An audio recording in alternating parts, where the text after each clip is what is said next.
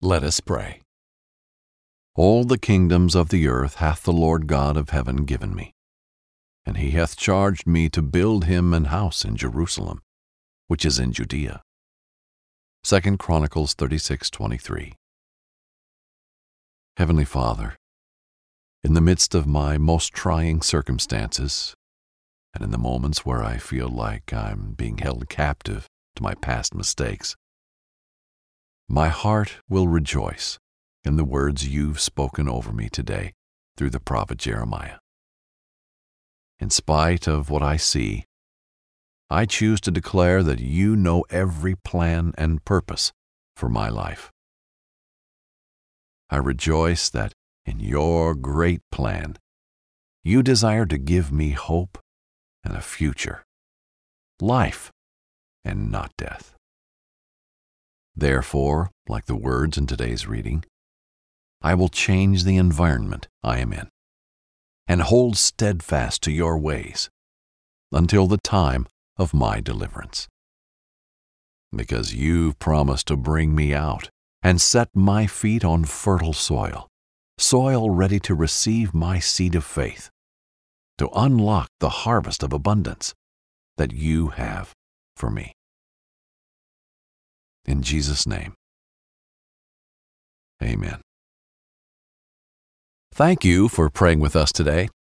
Continue your time with God by listening to today's Bible story, brought to you by BibleInAYear.com.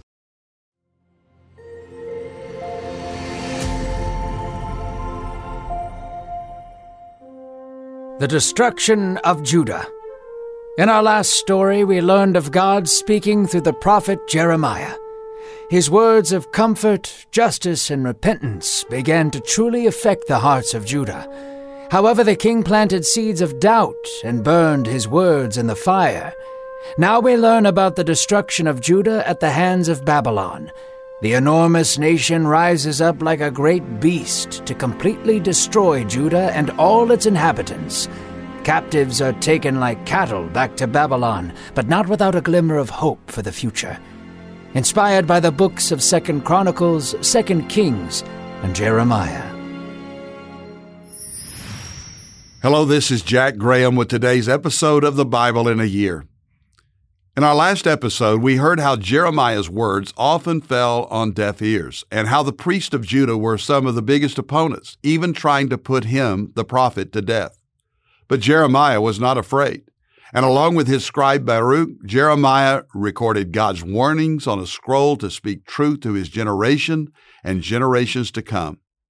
Sparks of revival flickered in the land, but the harshness and hard-hearted nature of King Jehoiakim kept the people from truly turning back to God. Today, we'll hear how the enemy from the north, the great nation of Babylon, finally descends upon Judah to enact God's judgment on his people. God's people are led away as slaves, amid destruction and devastation of their home. But this is not a story without hope, because we know that God always has a plan and a purpose for his own, and that God is faithful. Let's listen now to God's word. Josiah's time as king was over. The battlefield claimed him, and the reforming king was sent to the dust. His son Jehoahaz took his place as king. He was a young man, only 23 years old. Although he possessed similar traits as his father, he would be unable to rule rightly in Judah, for a rising threat emerged from the south. Egypt had risen up against Judah with chariots of iron. The king of Egypt, Necho, met Jehoahaz on the battlefield and claimed him. He captured the king and drug him back to Egypt as captive. The king desired to dominate Judah, but not rule it. So he appointed Jehoahaz's younger brother as king in his place. Eliakim was also the son of Josiah, but possessed none of his noble qualities. He was a quiet and brooding man. He was a wicked and self-serving king. Pharaoh changed his name to Jehoiakim. Egypt was cruel and dominant. However, it was but a fish compared to the shark that lurked in the distance. The great beast Babylon was growing in the north.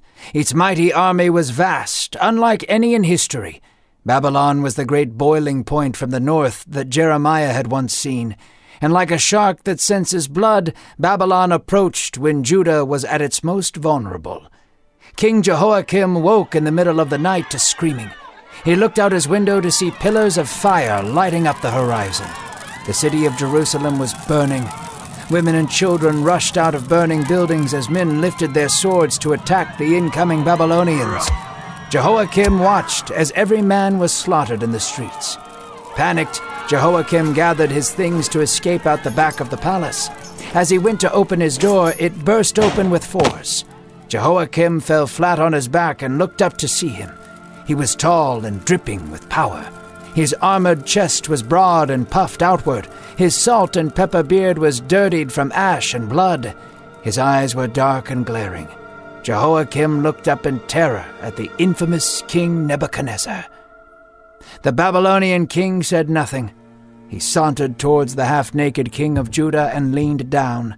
He picked him up with ease, as if he was lifting a cat by its neck fur.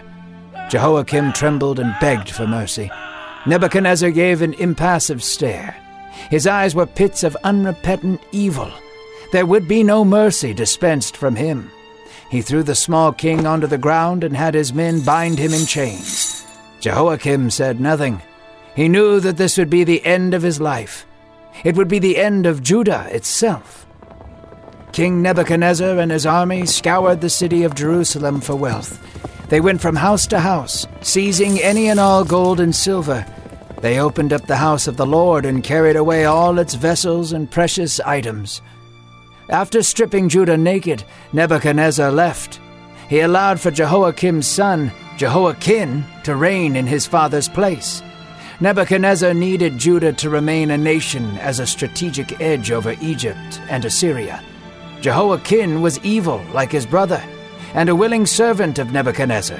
However, his rule was short-lived.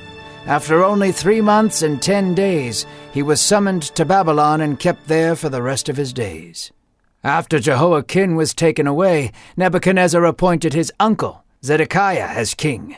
Zedekiah was a young man, only 21 years old. He was filled with pride and patriotism. He ignored the calls of Jeremiah to repent, and instead warred against God and the kingdom of Babylon. Vainly he rebelled against King Nebuchadnezzar. He provoked him to anger. This would prove to be more fuel for the king of Babylon to tighten his grip on Judah. The priests and leaders of Judah followed in Zedekiah's footsteps. They rebelled against God and turned to the idols of ancient cultures. They defiled the house of the Lord and sent Judah's leaders into madness. Yet the Lord continued to send his message of compassion. He used his prophets to warn them of their ways. He wanted them to turn to him and cry out to him, as the slaves in Egypt once did. If they had just humbled themselves and asked, he would have answered. Instead, they dug their own graves by warring against Babylon and turning from God. The image of the potter burned in Jeremiah's mind as he watched his nation break. There would be hope soon, but now was the time for destruction. The Chaldeans were the next nation to rise up against Judah. Under the banner of Babylon, the great army stormed Jerusalem like a great beast. The walls of Jerusalem began to crack under the force of Chaldean battering rams. Balls of fire were sent flying through the air, crashing into homes. The Chaldeans broke down the walls of Jerusalem. The crumbling stone shook the earth and signaled for the entire city to run. Panic filled the streets. Chaldean soldiers showed no mercy. Women were pinned to the floor and raped. Men's heads were thrown onto pikes. Children were chained up and sent into slavery. The city charred as the screams of men and women rose up with the smoke. There in the middle of the city was the temple of God. The cedar beams and golden walls were turning to black as the fire consumed it. All its altars turned to ash, and all hope faded into oblivion. The surviving Judeans were captured and chained.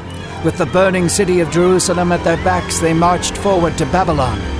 God's people were carted off like cattle, once again slaves.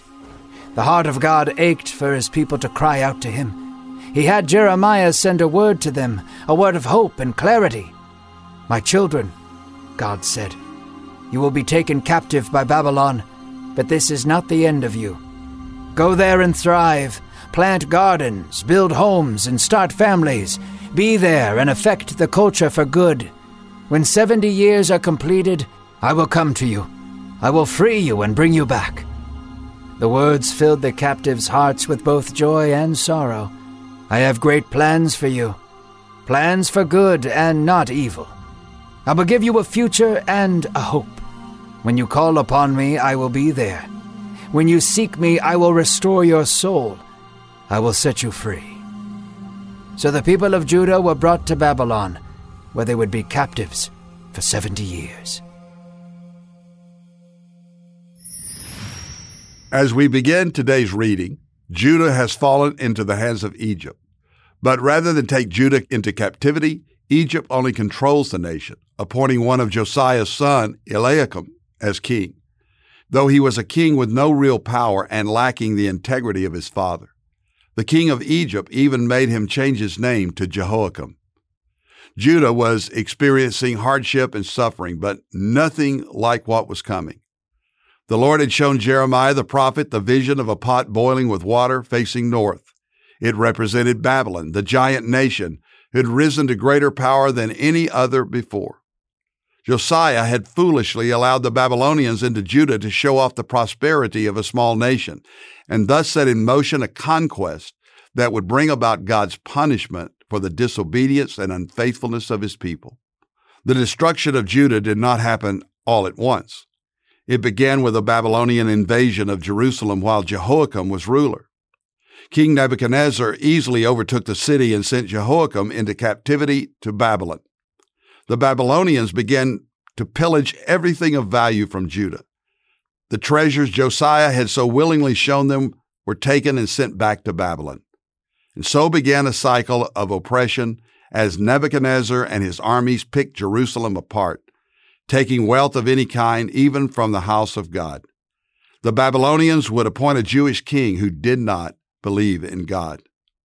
And yet, even as Judah was being conquered and ruled by a pagan nation, God continued calling his people back to himself through prophets like Jeremiah. It was not God's desire to punish his people permanently, but to cause them and to call them back to him, that they would cry out for forgiveness, deliverance, and salvation. The Babylonians were God's rod of iron to chastise his people. Sadly, they turned the other way, falling back again into idol worship, forgetting their only hope for rescue was God Almighty. Next came the Chaldeans who served Babylon. They invaded Jerusalem and tore down her walls. Death, destruction, violation, everything imaginable you can think of happened to the people of Judah. It was a terrible and tragic time for the people who refused to call out to God. However, when all seemed lost, God sent a word of hope and a promise in a letter from Jeremiah. He had not abandoned his plan to bless these people and use them to bless the world. God made a promise to Israel, and he would keep it. Even in the midst of captivity, Israel was to be a force for good.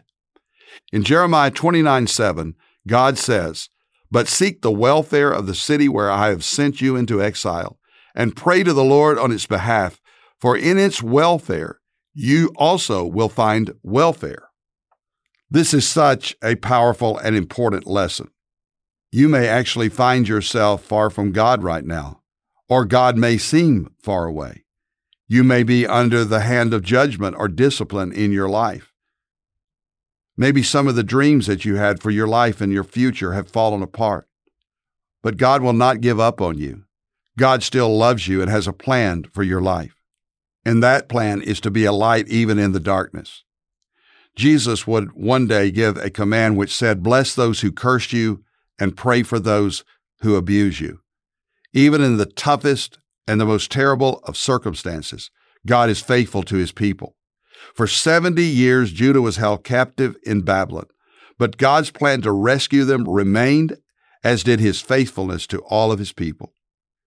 Dear God, we are reminded in the reading today that no matter our circumstances, where we find ourselves, that you are always seeking us. Give us hearing ears and hearing hearts to receive and respond to your correction, turning to you in repentance and faith. Thank you for the forgiveness that we have in Christ, for the cross and the resurrection, the good news that saves us all who trust in Him. Thank you for listening to today's Bible in a Year podcast. I'm Pastor Jack Graham from Dallas, Texas. Let me encourage you to go ahead right now and download the Pray.com app and make the Word of God and prayer a huge priority in your life. Let me also encourage you to tell others about this podcast because you can pass the word to others. And if you want more resources on how to tap into God's power for living the Christian life, be sure to visit jackgraham.org. That's jackgraham.org. We would love to connect with you right now.